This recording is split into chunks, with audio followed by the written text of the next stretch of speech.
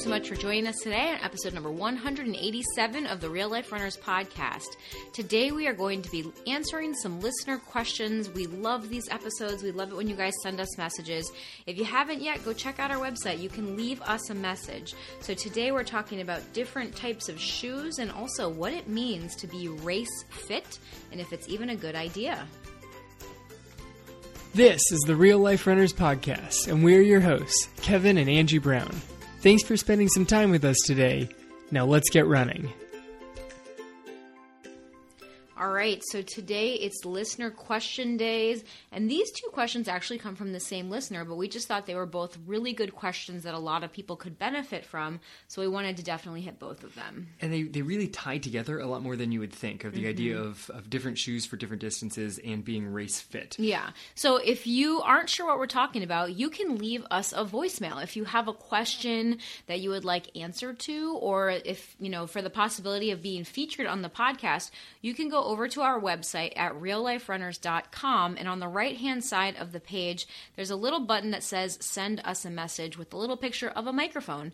You basically just click on that, and it will allow you to record a voicemail for us. And it's really fun. I love hearing from you guys, and I usually send back a response as well, and then we will choose some to talk about in more detail on the podcast if we think it's a good idea that more people could benefit from. Yeah, they're actually really a lot of fun to just sort of get the little message. Yeah, so go ahead and check that out. Also, as another little aside, the Real Life Runners training team is open this week for enrollment. Okay, we are taking new members for February. Spots are limited. We have a few spots remaining, at least at the time of this recording. I don't know, when you're listening to this, but if you are looking for guidance, if you're looking to get rid of the frustration and the training plateaus and the injuries and learn a better way to train, one that's tailored to you and your goals, one that can bring in more joy, more satisfaction, more accomplishment and pride, and just making you feel amazing, we invite you to go check it out over at realliferunners.com/team. You will not be disappointed, okay? If you become a member of our team, you are going to be able to do things you never believed possible and look at running in a totally new and beautiful light.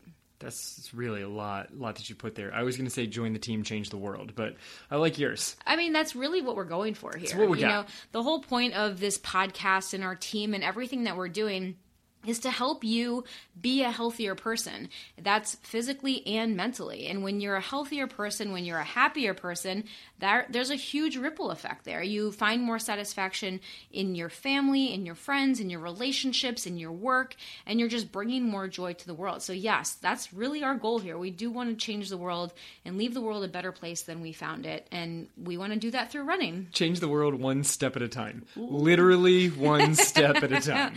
Leave it to Kevin for all the puns.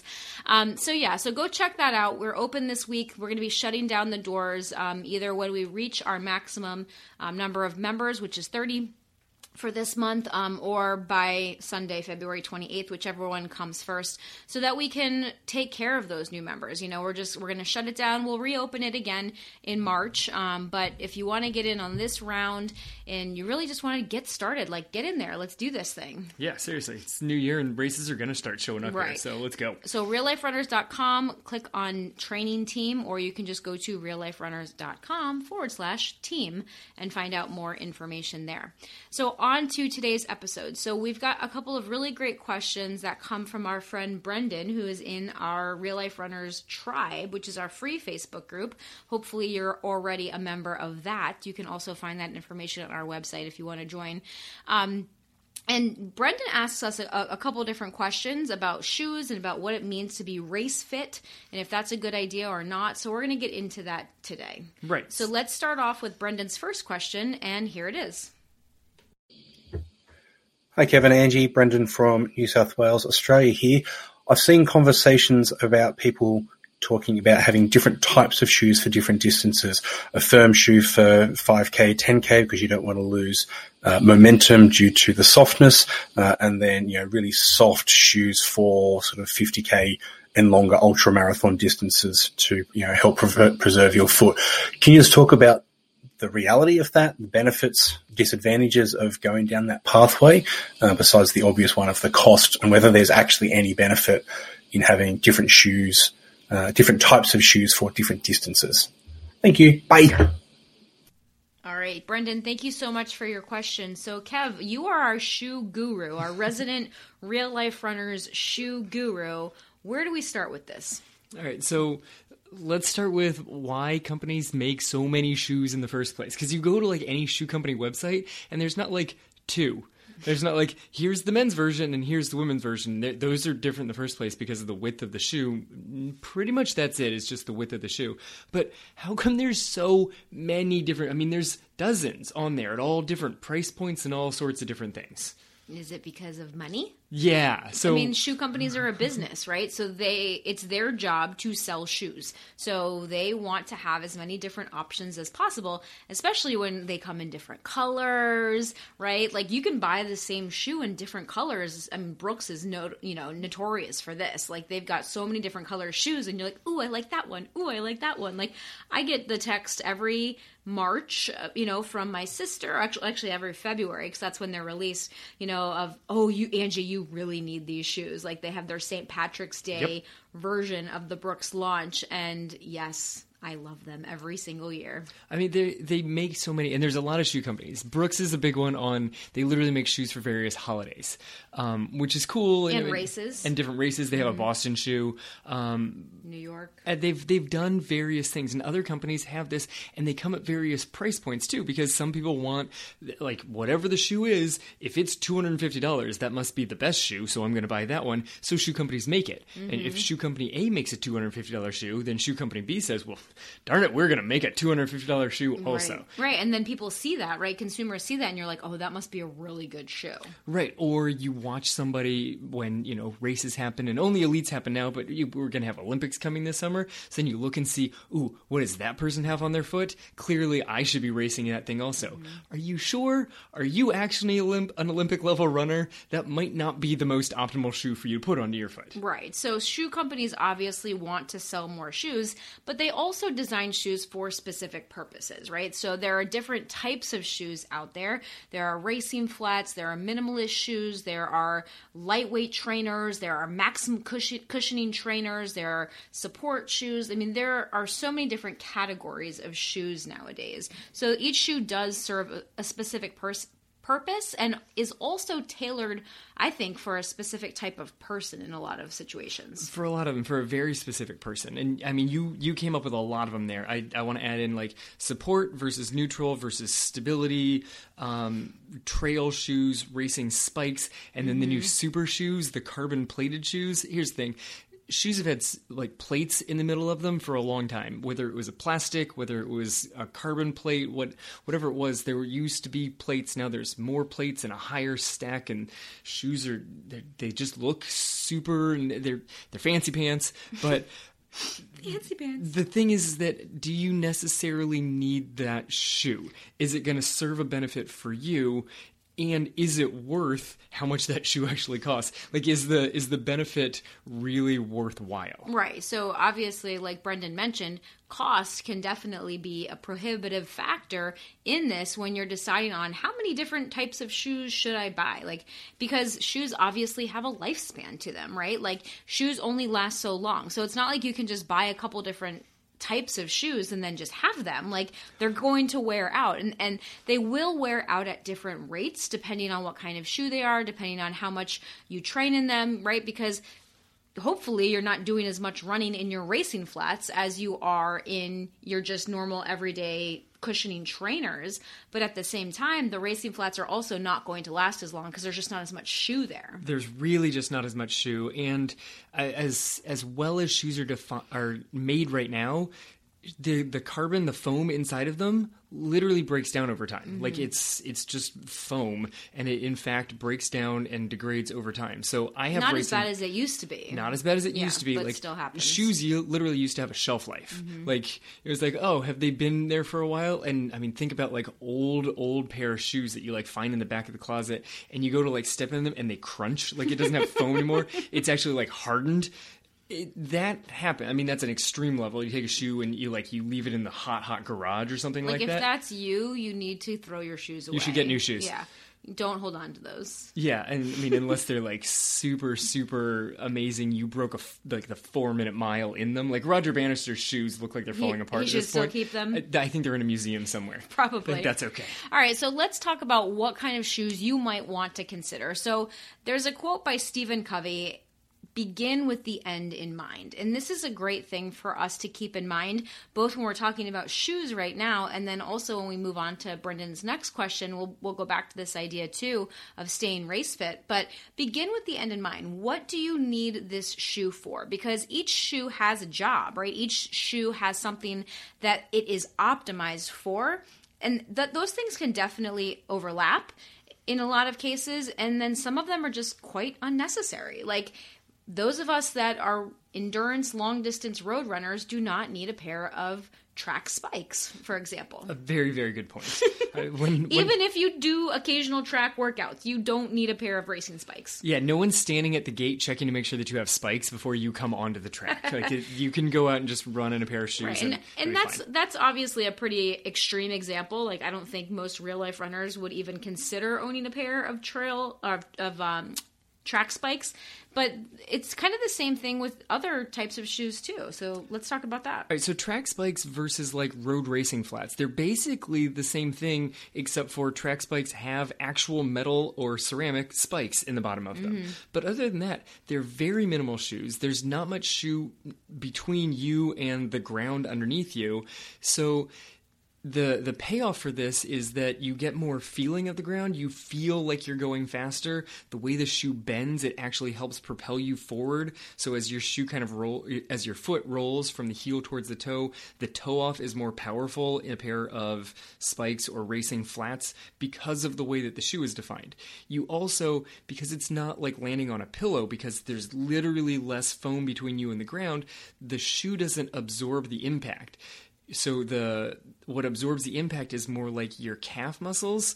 So every time you land, your calf muscles essentially compress like a spring, and when you go to take a step, they uncoil, and you get this boost on your step. Like your muscles literally act as springs, and so every step kind of springs you back up. If you put on super cushiony shoes, you lose some of that bounce back because the shoe absorbs it.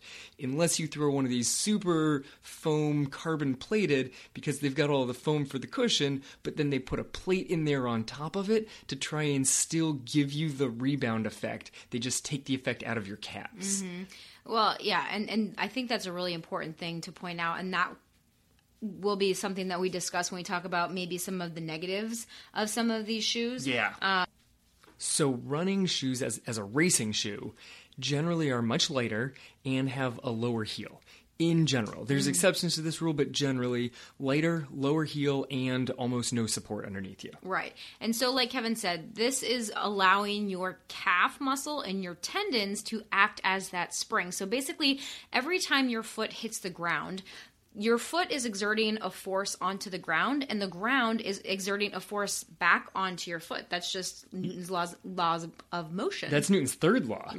For every force comes an equal and opposite reaction. Excellent. Right? I mean, for every action comes an equal and opposite reaction. Yes, but he used the word action to replace the word force. Yeah, so it's the same thing. So when that happens, right, so the ground is literally pushing up against your foot every single time you land. And so if your muscle and tendon act as the spring or the coil that they are, they compress, and then you can use that ground reaction force to propel you forward. But if you have a lot of cushioning underneath you, then your spring just isn't as efficient. Yeah, no, it's an excellent way of putting it.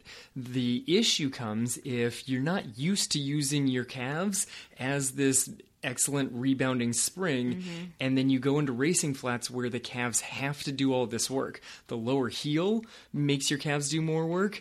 The way that the shoe rolls forward makes your calves do more work and use the spring effect. So if suddenly you're out there for an hour, 2 hours, and extended, now your calves are screaming, "What are you doing? I don't do this work in the first place, and now I've been trying to do it for 2 hours." Right, because a lot of people wear trainers like cushioning shoes or lightweight trainers that have some sort of heel drop to them. So that basically means that the heel, the cushioning in the heel is built up a little bit higher than the cushioning in the forefoot of the shoe, right? So it's kind of like you're running in high heels. It obviously is not as drastic as a stiletto, but it's one of those things that if the heel is up a little higher, basically that's shortening your calf and your Achilles. So your body is used to running with your calf in a slightly shortened position, whereas racing flats usually have like 0 drop pretty much, right? Are there any, there are some I think that have like a 4 millimeter drop. No, that's where you get into the difference between like a minimalist shoe, like racing flats. My racing flat has a decent drop.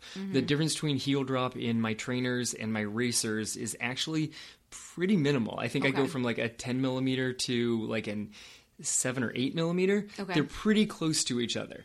A lot of racing flats out there, like I have a racing flat that actually has a little bit of stability put into it, and because of that, they have to build the heel up a little bit more. Most neutral racing flats are going to be even lower than that. Yeah. Because the issue is the more you put into the shoe, the heavier it is. And the goal for a racing flat is essentially to be as light as possible. I mean, you got shoes out there that weigh like 3 or 4 ounces. Yeah. That's it. So, Right. So if your body's not used to running in a shoe that's that flat, then it is putting more stress on your calf muscle, on your tendons, right? So if you plan on racing in racing flats, you need to also do some training in racing flats. Now, do not do all of your training in racing flats. No, please don't. Do not do that. That is not what we're saying, okay? But you have, like, it's important that if you want to try them out, if you want to race in them, that you should do some training runs in them or some portions of your training runs in them so that your body gets used to it, so that you start stressing your calf muscle and your tendon before the race to actually build the strength and build the muscle memory and the things like that in the muscle as preparation for the race. Like that should be part of your training.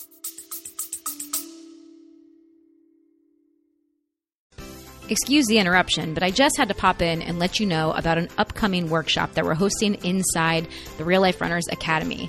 If you're someone that's ever struggled with thoughts or beliefs that are getting in your way, or you think you're self-sabotaging yourself and you can't understand why you're doing things that you don't want to do or not doing things that you know you should be doing or want to be doing, this message is for you. We're hosting a special Academy workshop May 14th, and we're bringing in an expert in neuro-linguistic programming, Miss Megan Blacksmith. And she's going to be teaching us how the thoughts that we have can either be helping us in our life or holding us back. And we want to invite you, our amazing podcast listeners, to join us. So you don't have to be a member of the Academy to join us this month. You can join for a small one-time fee by going over to realliferunners.com/workshop. If you are a current Academy member, this and all of our monthly workshops and all experts, that's all already included in your current membership. So if you are a current member, do not go to the website and repurchase because it's already included with your membership. But if you want to join just for the workshop, check it out over at realliferunners.com/workshop today. Now, back to the show.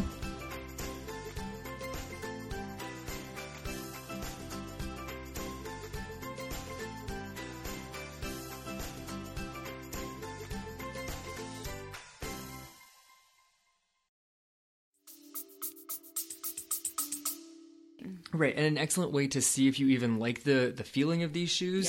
One, if you go to like a specialty running shoe store, they'll probably let you actually run outside in them, up and down a sidewalk. Try running at like a faster than normal pace. Like show up, if you're going to buy racing flats at a specialty running store, show up in clothes that you actually would like to go outside and run on the sidewalk. Don't rock in a pair of jeans. Like it's not going to work. Put the shoes on and run at a brisk pace down the sidewalk, and then come back even faster. And see what it feels like to run fast in these shoes. If it just feels uncomfortable, you might not even want to get them. Right. And again, it depends on why you're doing this. Like, what is the purpose of the race? And how long is that race, too? Yeah. I think that plays a really big role. And I want you to definitely talk about your experience in racing flats when you chose to run them in, run the marathon in them versus not.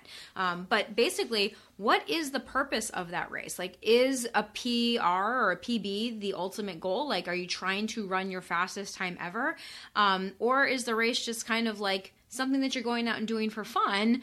And how long is that race? Yeah. Right? Like, I think that's a really big determinant of whether or not you should even consider it. Yeah, because racing flats, for most runners out there, racing flats for a half marathon or a marathon are probably a bad idea.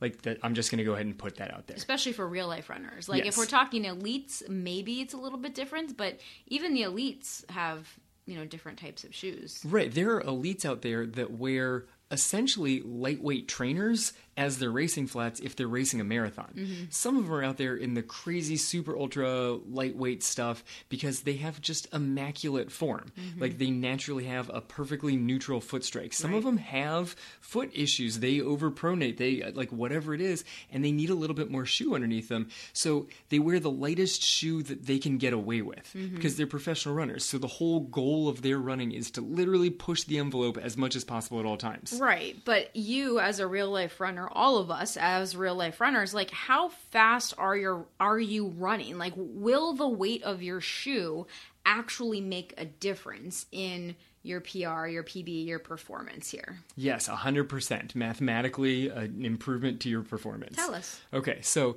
you may have heard, depending on how big of a shoe and running nerd you are, and if you are, I love you. Okay, but you may have heard this number thrown out there that for every ounce the shoe is lighter, you will run 1 second faster per mile. Per mile. Okay, so that means if you go from like a 8-ounce trainer to a 4-ounce racer, that's 4 seconds per mile.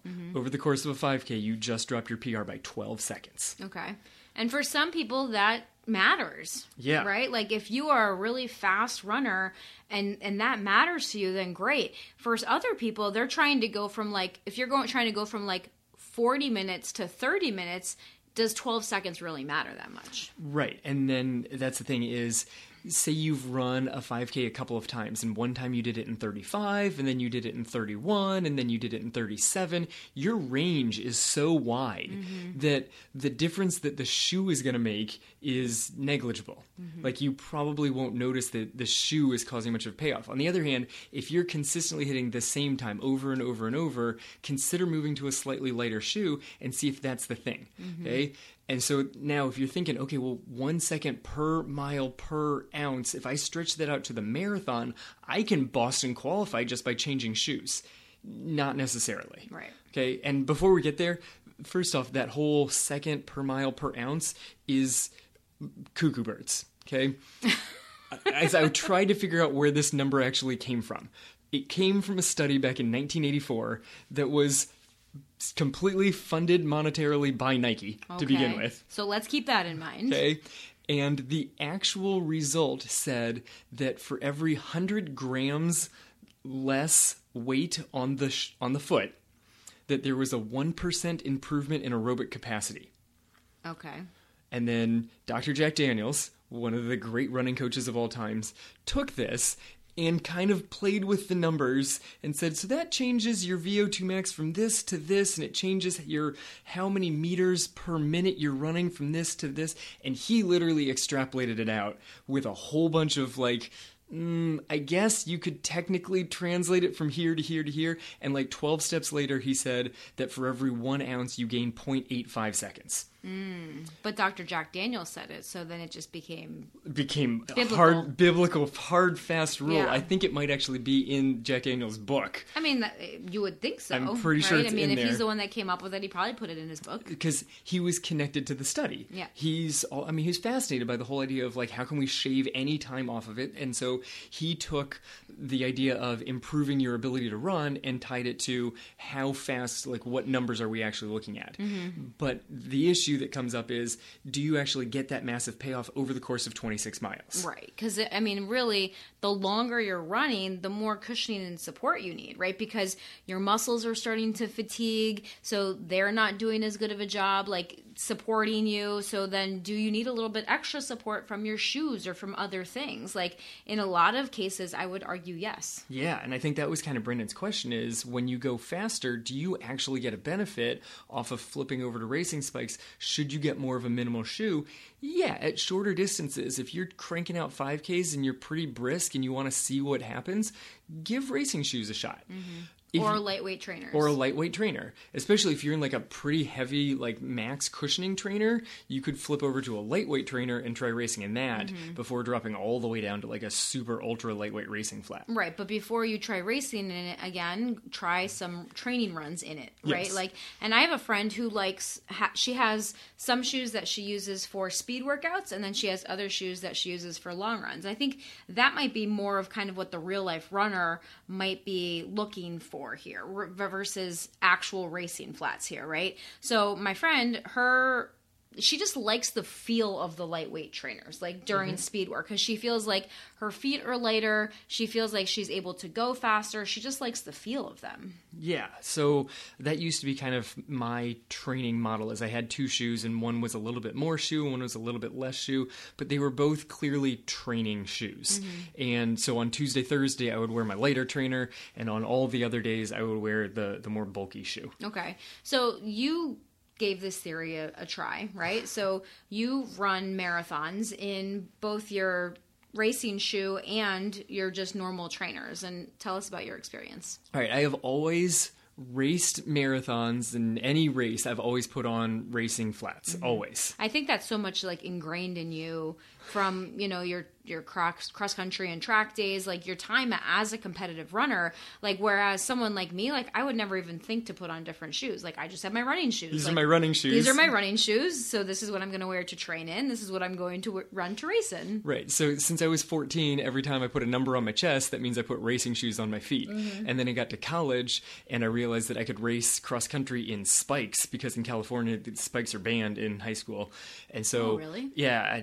So I got to college and thankfully one of the kids on the team was also from California. And he goes, "Hey, California, we wear spikes to run cross country here."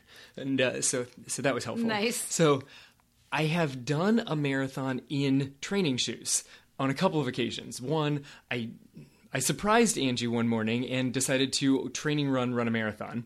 That was fun. You didn't do that. That was your training shoes. That yeah. was just training shoes because Right. I was actually just going off on a training run. It was part of a build up to something To longer. your ultra. And so I was aiming for around 25 that day and I felt good. So I did 26.2. That made sense to me. Yeah. But I also ran a marathon. It would make sense to pretty much every other runner listening to. Yeah. Yeah. It's like If you're at 25, you're going to do 26.2. It's like stopping at 13 if you've never run a half marathon. You're not going to stop at 13. You're going to go ahead and finish that off Right. for the most part. Okay, but I also wore my training shoes when I ran the ultra, and I ran my ultra pretty briskly. Like on my training run marathon, I did not push the pace at all. But when I ran an ultra, I ran pretty quick. Yeah. And You were running like 6:20 pace, I think. somewhere around that. Yeah. And I mean, plenty of the miles were a little bit faster than that. And I definitely slowed down at the end, but my calves were not screaming the entire time. Right. Whereas the last time I ran a marathon in racing flats, I could already feel my calves at the 13-mile mark. Ooh. Like, I could feel them pretty early. And I saw you guys and I knew that my shoes, my normal training shoes were in a bag in the car and I was going to see you again. And I strongly considered yelling out to you guys, "Get out my red shoes," because I was just going to flip into, like, I was going to stop and change shoes. And the 2 to 3 minutes of changing shoes may have actually made a difference over the last 6 miles that I had to keep taking walking breaks because my calves were just seizing up on me. Yeah, your calves were just killing you at that point in time. Yeah. Right.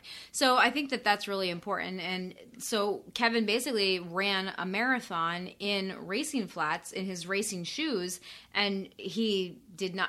But I mean, you also, to be fair, right, you won a marathon in those shoes as well. Very good point. Right? Like, so I think that that's also important, right? You actually won a full marathon, won half marathons. Like, so it is possible. I think maybe your racing shoes might just need to be replaced. There's also a possibility that since I haven't changed my racing shoes in, Quite some time. 6 to 7 years, A long it's time. possible that I just simply need to get a new pair of them Right. because they might just not have the squish to them. It's also possible that my calves need a little bit more help as I am also 5 or 6 years older As you're than approaching when a new decade? Yeah, well, then when I first got the racing shoes, my legs could respond to being in the racing shoes. Yeah. Now, when I really go to book it and I tie them on, even tying them on for a 5K, they don't feel the same way. I don't feel the same, like, joy and happiness of having those things on there. Is I feel the ground a lot is Yeah. what I really feel in those Right, things. right. So that's kind of our take on racing shoes, on the different types of trainers that you can get. So yes, there can be a benefit to having different types of training shoes, right? Yes, exactly 1 second per ounce per mile. Right, but or just the way you feel, right? I know that there's someone in our tribe that likes to have different shoes of different cushioning levels and different drops because she feels like it makes her foot need to respond and her muscles kind of strengthen. And there's something to be said for that, right? Totally. So I think that there is a benefit of mixing up the different types of shoes or the different brands of shoes because every brand is a little bit different as well. So you could like a neutral cushioning shoe, and if you have one from Nike and you have one from Brooks, it's going to feel different on your foot. And the bend of the shoe is also different. Like I noticed this when I changed brands, is like all of a sudden my toe was sore, and I looked at the bottom of the shoe and there was a different bend in the flex point of the shoe was different, so it was putting pressure in a new area on my toe, and I got used to it and it was okay. But that is a good benefit, I think, of sometimes changing up the kinds of shoes that you're using so that you're not stressing the same tissues in the same way on every single run. Right. I mean, it's the challenge of trying to do every single run on a treadmill and then never doing strength workout on top of it. Mm-hmm. If you ever then go and run on the slightest of uneven surfaces, you're going to hurt your hips. Right. So I don't think you need 5 different types of shoes, but if you have a couple that you want to rotate through, there are some people that believe that extends the life of the shoe because you let the shoe and the foam rest in between so that you're not out there pounding the same shoe every single day. Whether or not that's true, I think depends on you as the runner and how hard you are on your shoes, because everybody lands a little bit differently and treats their shoes a little bit differently, right? So I think that there is some benefit, if we want to kind of wrap this up, to having different types of shoes. So I would say cost would be the biggest prohibitive factor in this case. Right. So it's a matter of how many different things you want. I like to suggest having a couple different shoes, whether you necessarily need a racing flat or more of a lightweight trainer. Mm-hmm. Depends on how fast you're going, what kind of shoe your normal trainer is. So that's one thing. But one last thing before we completely wrap up shoes, a category that you might want to strongly consider is trail shoes. Mm-hmm. Okay. If you do running on technical trails, there's a lot of turns, it's very slippery, it's uneven, it's super rocky. You're like, yeah, technically there's a path, but it's really just a lot of rocks that are all angled and I'm just kind of hopping from stone to stone. You should strongly consider getting a pair of actual trail shoes. What's the benefit? You actually have greater grip underneath you. Mm-hmm. The hard rubber part underneath you is a little bit thicker, so if you land on a sharp rock, it's less likely to come up and actually bruise the bottom of your foot. Yeah. Okay. So I grew up in California, and I was just listening to a podcast a couple weeks ago about what kind of things you need to put into your running gear if you start doing a lot more trail running, because trail running has become a lot more popular during the pandemic here. And one of the things was trail shoes. And the guy who also lives in California was sort of mocking California trails. He goes, they call it dirt carpet because they're so well groomed that it's just smooth. It's just dirt. Okay. Yeah. So here's the caveat is just because you're running on dirt does not mean you need a trail shoe. But if you're running on ground that's very uneven, very rocky, very slippery, you should get a trail shoe. They're going to be massively beneficial for you. There you go. All right. So, Brendan, thanks for that question. We hope that helped. And let's move on to your next question. The other question is about staying fit. More specifically, I've seen different conversations in different areas about people simply this year wanting to stay 5K fit or half marathon fit or marathon fit. Can you talk a little bit about what that might actually look like on a weekly basis? What sort of distance on a weekly average as a range would people be looking to cover, for example, if they're trying to stay half marathon fit? Is 40 Ks a week sufficient? Is it 60 Ks? What kind of distances are we looking at there? Thanks, guys. Bye. Okay, awesome. So let's talk about what it means to be race fit. So like Brendan was saying, right, in the current race environment, a lot of people are just not sure when the next race might show up, right? You're kind of training for a race and you hope it's going to happen, but you're not quite sure, and the race isn't sure what they're doing yet. They're trying to get the approvals from the city and this and that, and then at the last minute they cancel, or at the last minute they get the approval, and so you're not really sure what's going on, right? So people are in this mentality of wanting to be race ready at all times, so that if the race shows up, if the race is live and in person, they can just jump in and register at the last minute once they know it's actually going to happen. Right, which is an issue because this kind of ignores most conventional training wisdom of just try and maintain peak condition always. Yeah, how do you even do that, right? We talk about you training. Don't. Yeah, I mean, that's really the key, right? We talk about having training cycles, right? Where you're preparing for a race, or you're doing a down cycle where you're kind of allowing your body to rest and recover. Maybe you're doing a base building cycle if you've got a longer race in the horizon. But we like to really train our athletes to work in cycles. So just staying race ready all the time is really not the ideal way to train. Yeah, you point out a good thing of this cycle training. Some people call it block training. We talk about it in cycles, but you basically train a variety of systems within that cycle. You kind of have one more, this is going to be a big time of building aerobic, or I'm going to build up my mileage during this time. And it all kind of leads towards whatever your major race is. That doesn't mean you can't have races along the way, but you kind of pick a big one that you're aiming for some distance out in the future and put everything into that guy and build up different systems over different blocks. Now, you never neglect anything during any block, but you kind of have a focus during each training thing. And it ultimately ends with this sort of sharpening block, which does not last very long. And during that, you're in this peaking phase where you can actually run as fast as possible, ideally, for that particular race distance. Right, exactly. So when we think about what race fit actually means, we have to think about what your running experience is. That is a really important factor for us to take into consideration. Did you just start running at the beginning of the pandemic? Did you just start running at the beginning of this year and you think that you might want to do a 10K, a 5K, a half marathon, whatever that might be?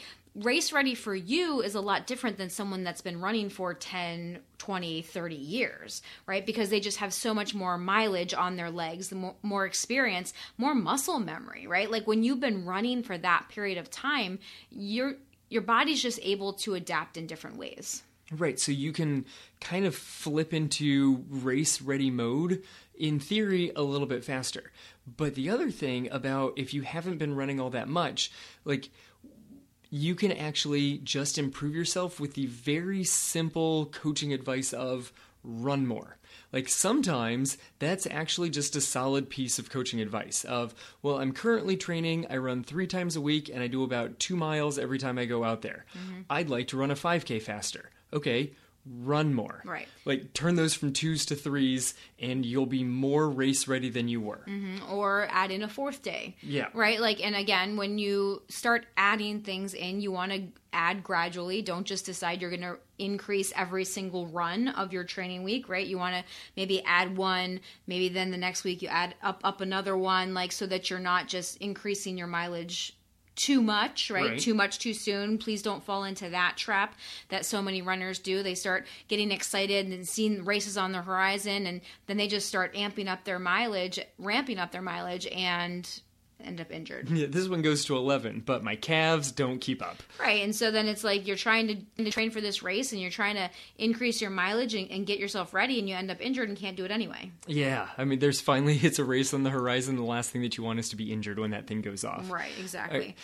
So run more might be good advice for some people, especially younger runners, or and when we say younger, we mean your running life. Like Yes. you're young in your running life. You're new to the sport of running, and sometimes that advice is just absolutely wrong, and sometimes it's just inadequate. It's just not the full picture. Right. So the longer that you've been running, the more just generally fit you are, the more that your overall fitness is not the biggest factor in being race ready. Like, you want to actually have some workouts that fine tune you into like racing at that actual pace. Maybe you do some training runs slightly slower, slightly faster. You kind of narrow in on what your race pace is for that exact thing. You can put all sorts of stuff into a training plan.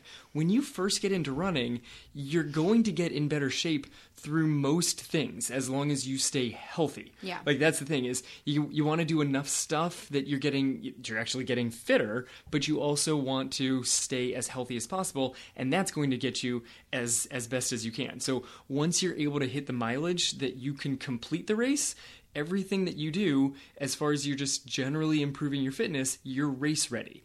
If you've been running for years and years, race ready is a little different because you need more than just general fitness. Right. You're more fine-tuning that Yes. your skills and stuff.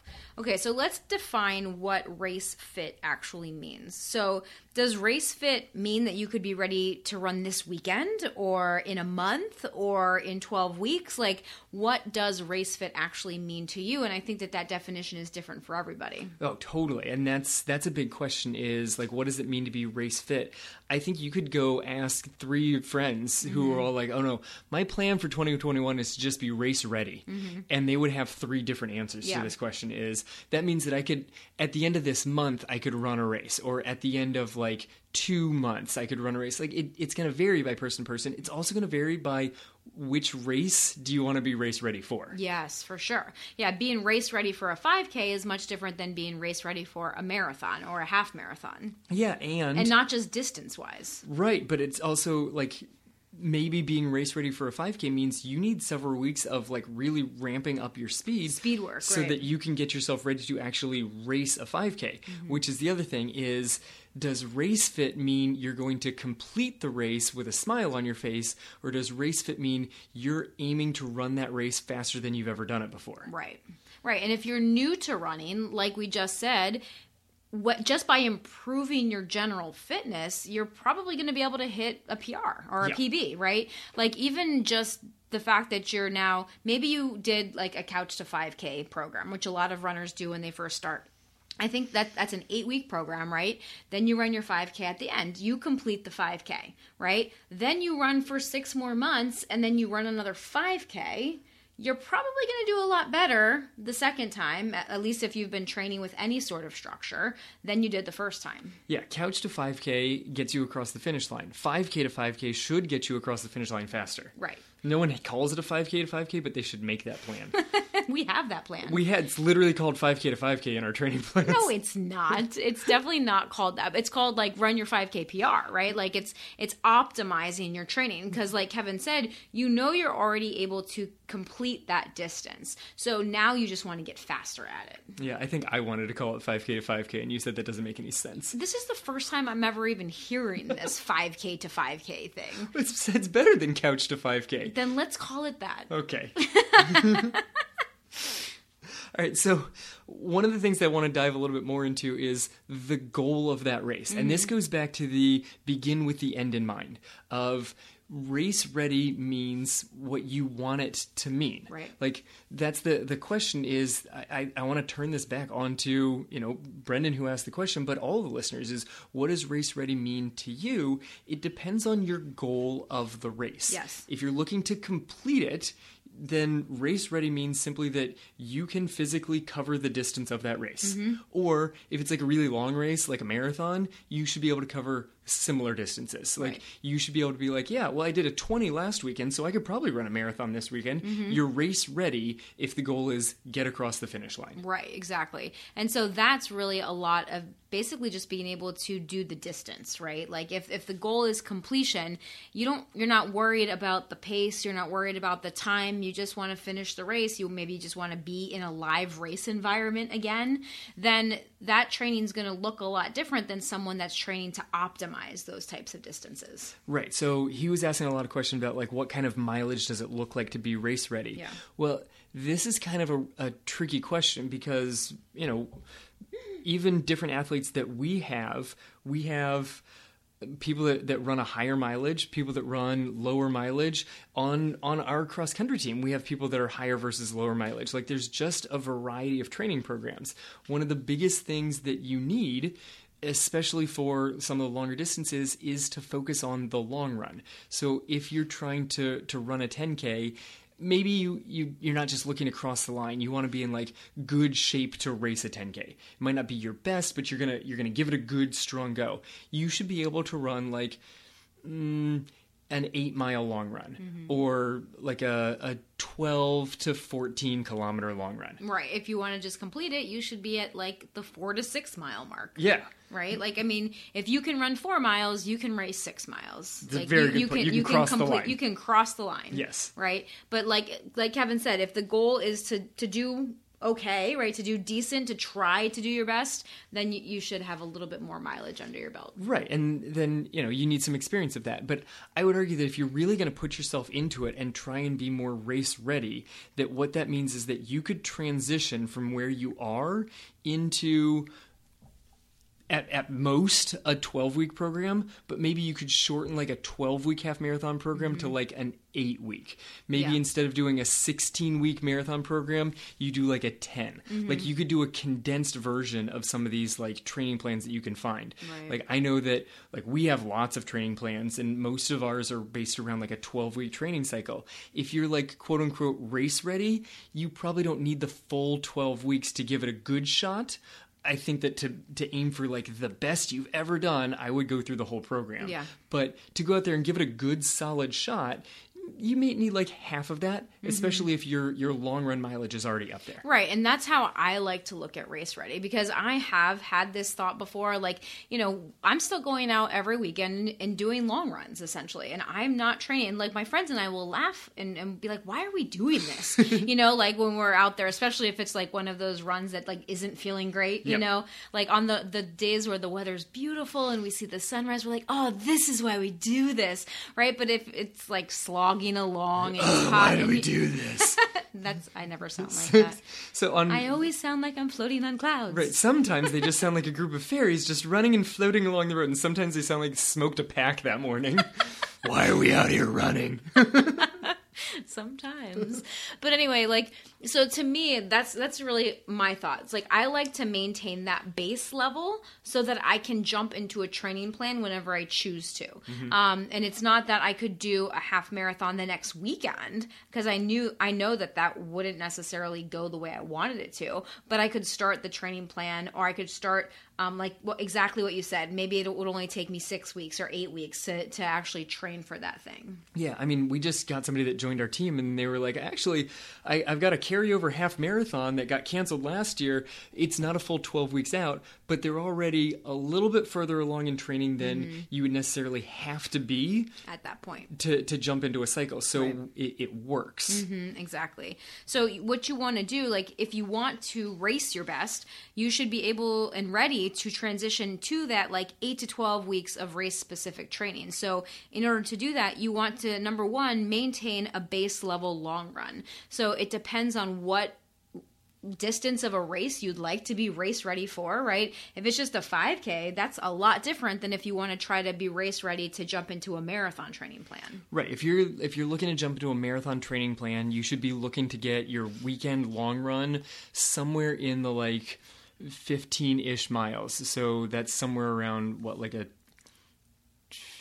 22 to 25K. Something in that ballpark. I think I've got the conversion pretty solid there. Right. I mean, you can do the conversion too. Yes, I think that's roughly what we got there. Okay. Because so every weekend they should be doing that. They should be cycling through, because like I know I kind of like to go up and go down and go up and go down, but I just kind of keep it in that range. Yeah. So one of the big things that I like to put out there for people, this one I'm going to flip it into a half marathon, is weekend long run of somewhere in the 6 to 8 mile range. So somewhere in the 10 to 14K kilometer range. I like to keep mine, and everybody's different, right? Like, Right. I think that's kind of the minimum of where you would want to keep it. I like to personally, this is kind of how I like to train, to kind of be half marathon ready, because if I feel like if I'm half marathon ready, I can jump into any distance under that also, right? So if there's Right. a 5K or a 10K that I want to jump into, I'm automatically ready for those ones as well. And I haven't done a full marathon yet, so that's not even on my horizon yet. I'm going to wait until I actually can do a full marathon to actually get myself race ready for a full marathon. First, she's going to buy the racing spikes. Right. But it's one of those things that, like, if I feel like I'm race ready for a half, that makes me feel good. So in my thing, I usually like to cycle between like 8 and 12. Sometimes 6 or 7. Like, I have been going a little bit shorter on my long runs right now because I am training more speed, because my training goal right now is to run a mile PR, like to run my fastest mile ever. So I have cut back a little bit on the longer runs. Part of that is also because of like life, right? Like, we were out of town for my birthday and I didn't want to go out and do like an 8 to 12 mile run on when we were vacationing with our family. Right. So that just got cut back. So a couple weekends just kind of got cut back, and it works still. Right. And I mean, part of this also depends on what you enjoy going out and doing for a long run. Right. Like, I've been pretty happy because over the last few weekends, I did back-to-back weekends where my long run was at least 13 miles. I did 13 last weekend. I did 14 and a half. Well, 13 2 weekends ago and like 14-ish Right. this weekend. But you've always been like a higher mileage runner anyway. Like, that I makes you happy. enjoy being out there for that long. Right. It really satisfies me on the weekend of being out there for a while. So, that's my general go-to range. I also would prefer to put myself in a place that I could flip over to a marathon training schedule. Yeah. And to me, you should be able to be running 13 miles. You should be at the half marathon to be at the start of like a good 12 to 16 week marathon training block. Yeah, exactly. Like, I have a friend who is running the 50 states, and so she is always trying to be race ready for a marathon, because especially now, with last year and this year, not knowing what races are going to happen, she's trying, and she has to plan trips and flights and the whole thing to hit the different states that she hasn't hit yet, right? So she usually likes to maintain that, like what you said, like around the 15, like that 12 to 15 range, I think, is where she likes to kind of maintain until she jumps into like a race plan. Right, but even from that range, I like to stay up for a couple of weeks and then I'll have a down week. Yeah. And then I'll go up for 2 weeks and then I'll have a down week. But I'm not trying to build my up. I just like to keep it where it is, Yeah. but I'll still pull back. To me, a down week is like 10. For you, a down week is like an 8 miler. An 8, yeah. Like, it's been like a 7 lately, but usually 8. I would say like 8. 8 to 10 is really my happy range when I'm not training for anything. Sometimes I'll like to up it to 11 or 12 just because I haven't done it in a while. Yep. So I think it just depends on what's going to make you happy. So number 1, maintain that base level long run. Number 2, maintain or increase your strength training, okay? If you are not currently in a race training plan, it's a fantastic time for you to really start to build that strength, build that strong running foundation that we talk about a lot, and get yourself ready and get your stabilizing muscles stronger so that when you do jump into a race training plan, you're that much further ahead with your strength training. Right. Then when you start throwing in all sorts of different workouts that are more race specific, your body's not like, whoa, I don't know what you're doing here. I need to spend some extra time focusing on these exercises before I can even get into that sort of speed, that sort of power requirement. You build up all of that stuff because that helps you be able to be nice, make it a nice smooth transition into like an actual race training cycle. Right. All right, so the third thing, beyond your long run, beyond your strength training, is maintain your threshold pacing, which is like moderate to like moderate plus. It's like a medium plus level and your higher end speed. And this doesn't mean that you need to be cranking out workouts a couple of times a week. Like, you can if you enjoy them, but it means that at least once a week, you have a run where maybe you just throw in some surges throughout, where you take it to like a little bit beyond a medium level, or you have a steady state in the middle of a 5-miler, in the middle of a 10K distance run, you do like the middle 5K at an up tempo. Nothing, it's not racing a 5K in the middle, but it's just a little bit faster than normal. And then you maintain your higher end speed by keeping strides in like once a week. So it just kind of sprinkles in some extra stuff just so that you know that it's still there. So when you go into a training cycle, you're like, oh yeah, I remember what going fast is. I still do that on a regular basis. Not like, oh, the last time I did speed was a year and a half ago when I was training for a race. Right. And I think that it is also important to put in like a hard workout here and there. I have found that with myself. Like there was a time last year where I was just kind of floating, and I would still do speed work like basically twice a week. I was doing a lot of effort-based speed work. I was doing a lot of intervals and that kind of stuff. And then, but I was avoiding some of those harder workouts. And so when I jumped into like my mile training plan and I'm hitting speeds and paces that I have not seen in quite a while, mentally, it was a challenge, right? I found like some obstacles and hurdles that were kind of popping up for me that I had to work through mentally, but then also physically, like my legs just hadn't gone that fast in a while.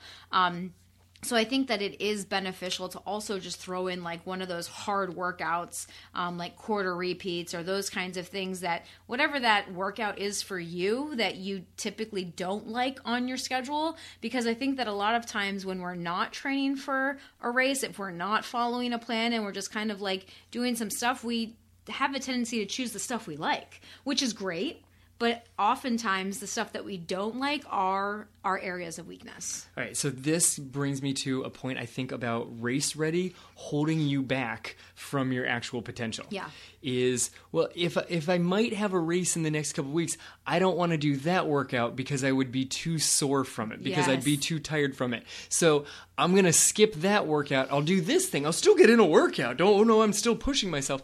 Yeah, but you keep avoiding the stuff that you need, because the stuff that's really hard is probably the stuff that you actually need to work on to have the breakthrough in your race. Yeah. That's why it's uncomfortable, because it's one of your current weaknesses and you need to train on that. That doesn't mean that you just grind away at that and you suddenly hate every like Wednesday run because you know it's that hard one, but that means that it shows up periodically.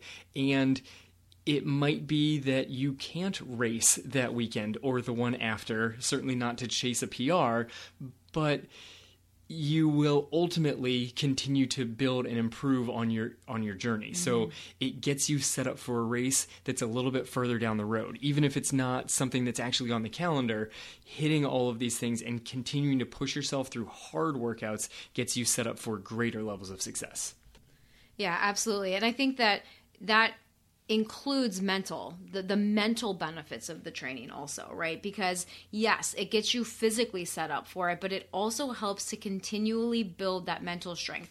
When you start pushing through workouts that you don't want to do, or when you look at a workout on your training plan and you're like, I don't know if I can hit that, and then you go out there and you do it and you find a way, you're building so much mental strength. And I think that that's one of the beautiful things that you can do. So that's why it's important to continue to incorporate these things and follow different types of training plans. Like this is why it's still important to have a training plan, even if you're not racing, because you will get those workouts that might make you uncomfortable, but they're building you up. They're strengthening you in physical and mental ways so that you can jump into a race when you're ready for it. You know, when they start showing up more regularly again, when you start feeling comfortable to be in a race environment again, right? Because some people just aren't even comfortable being in crowds yet.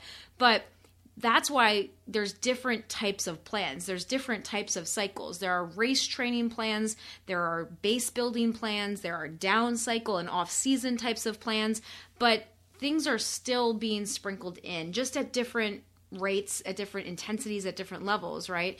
And it makes us kind of go back to the whole point of this, right? What does being race fit mean? If you're trying to just be race fit, what you're basically doing is kind of a jack of all trades plan. And you know what they say about jack of all trades? They don't get the PR. Right.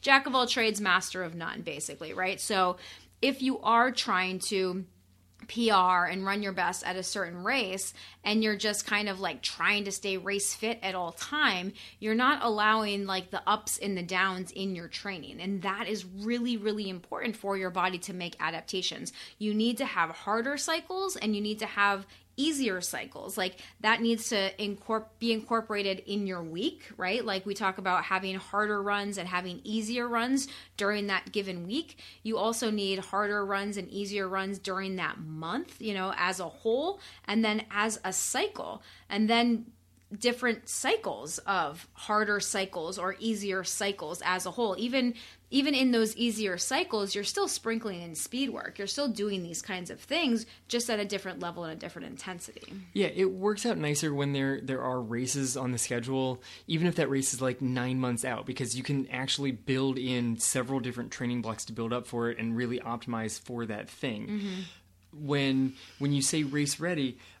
I actually, in my head, think about the plans that we have made that are officially, it's what we refer to as like off-season plans, mm-hmm. where you literally it's the jack of all trades plan. It's like, well, I just want enough variety out there that I'm not getting bored with my running. Right. Well, okay, you're going to be in solid shape, but you're not going to be ready to race anything. Mm-hmm. Like it is designed to not be race ready, but you could conceivably use it and tell yourself that you could jump into any race at any point in time because you have a decent long run and you've got some speed during the week, but it's not ever keyed in on any particular race distance. Right. So you're in really good fitness, but you're not actually keyed in on any particular race. Yeah. And depending on your running experience, maybe just generally improving your fitness is going to get you to a better time. But if you've been running for a while and you have some pretty solid PRs out there, you're going to want a race-specific plan, or even a plan before the plan, like a plan that builds you up into the specific 12-week training block for this thing, because that's what actually gets to the big breakthroughs. Right. So for us, race fit basically means maintaining that level of fitness so that you can get into a specific race training type of plan, yeah. right? Not just that you're able to race, any given weekend. So those are our thoughts on race fit. Okay. If you are kind of like, okay, this is all really great information, but I don't know what any of that means or what that actually looks like in practice. Okay. Like, yeah, okay, that sounds really great, but like, how does that actually look in a training plan? We are here to help you. Okay. This is what we do every day, every week, every month for the members of our Real Life Runners training team. We create these plans for you that are well thought out, proven plans within our proven system so that you don't have to figure out any of this on your own, you guys. All right. So we talk to you, we figure out what your goals are. We coach you through, okay, what kind of cycle should I be in right now? Do I have a goal race on the horizon? What should I be doing right now? That is what we love coaching you through, okay? Figuring out what plan is best for you right now, making sure that that plan is so comprehensive that it includes all of your running days, like your easy days, your workouts, making sure that you're tuning up all the different systems of your body. It includes all of your strength workout, your mobility, all of it, okay? You don't have to figure out any of this on your own. So, and the results that you get are also incredible. So it's like you get rid of all the confusion and overwhelm, and you get to experience pride and accomplishment and PRs and all sorts of amazing things, right? So if you're interested, again, the team is open this week for enrollment until spots sell out, or until Sunday, February 28th, whichever one comes first. So head over to realliferunners.com/team to check out more information and join our team. We would love to work with you. Yeah, come join the team. We're changing the world. Yeah. So as always, guys, thanks so much. Brendan, thank you especially for your questions. We loved talking about them and answering them, and we hope that you got a lot of benefit from this. So as always, thank you so much for spending this time with us. This has been the Real Life Runners podcast, episode number 187. Now get out there and run your life. Hey, if you enjoy listening to this podcast, you have to come check out the Real Life Runners training team. It's our monthly coaching program where we take all of this material, we apply it, and we take it to the next level. We teach you how to train your mind, body, and skills for true and lasting success in your running and your life. We offer customized training plans, live coaching calls, and one-on-one coaching, along with our proven system to help you transform into the runner you want to be and achieve your goals. Come join our team over at realliferunners.com/team and start to truly run your life. We'll see you there. If you're ready to have more fun and achieve the goals that matter to you without sacrificing the rest of your life in the process, this message is for you. Maybe you're feeling confused or frustrated because you're not making the progress you want, even though you're running 3 times per week or more. Maybe you're feeling tired or sore all the time because you're pushing harder every day trying to get better. Maybe you want to run longer, but every time you run a couple of miles, that nagging knee pain starts to act up again. Maybe you've been told that you should probably stop running so much because you're getting older, but you refuse to accept that and want to find a way to continue to improve in your 40s, 50s, and beyond. Maybe you just feel like you're winging it every day and want to start working towards a goal. You want to feel better and be able to make progress in your running as you get older.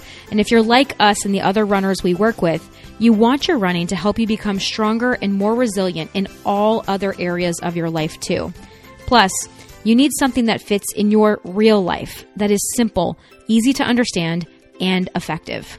Don't worry, we've got you. If you're ready to transform into a strong, confident, and successful real-life runner, the Real Life Runners Academy has everything you need. It includes training plans, coaching, and programs that will teach you how to run faster, run longer, feel better, and accomplish your goals. Check it out today over at realliferunners.com/academy. Enrollment will be opening soon, so be sure to join the waitlist so that you can be notified when doors are open. It's time to run your life.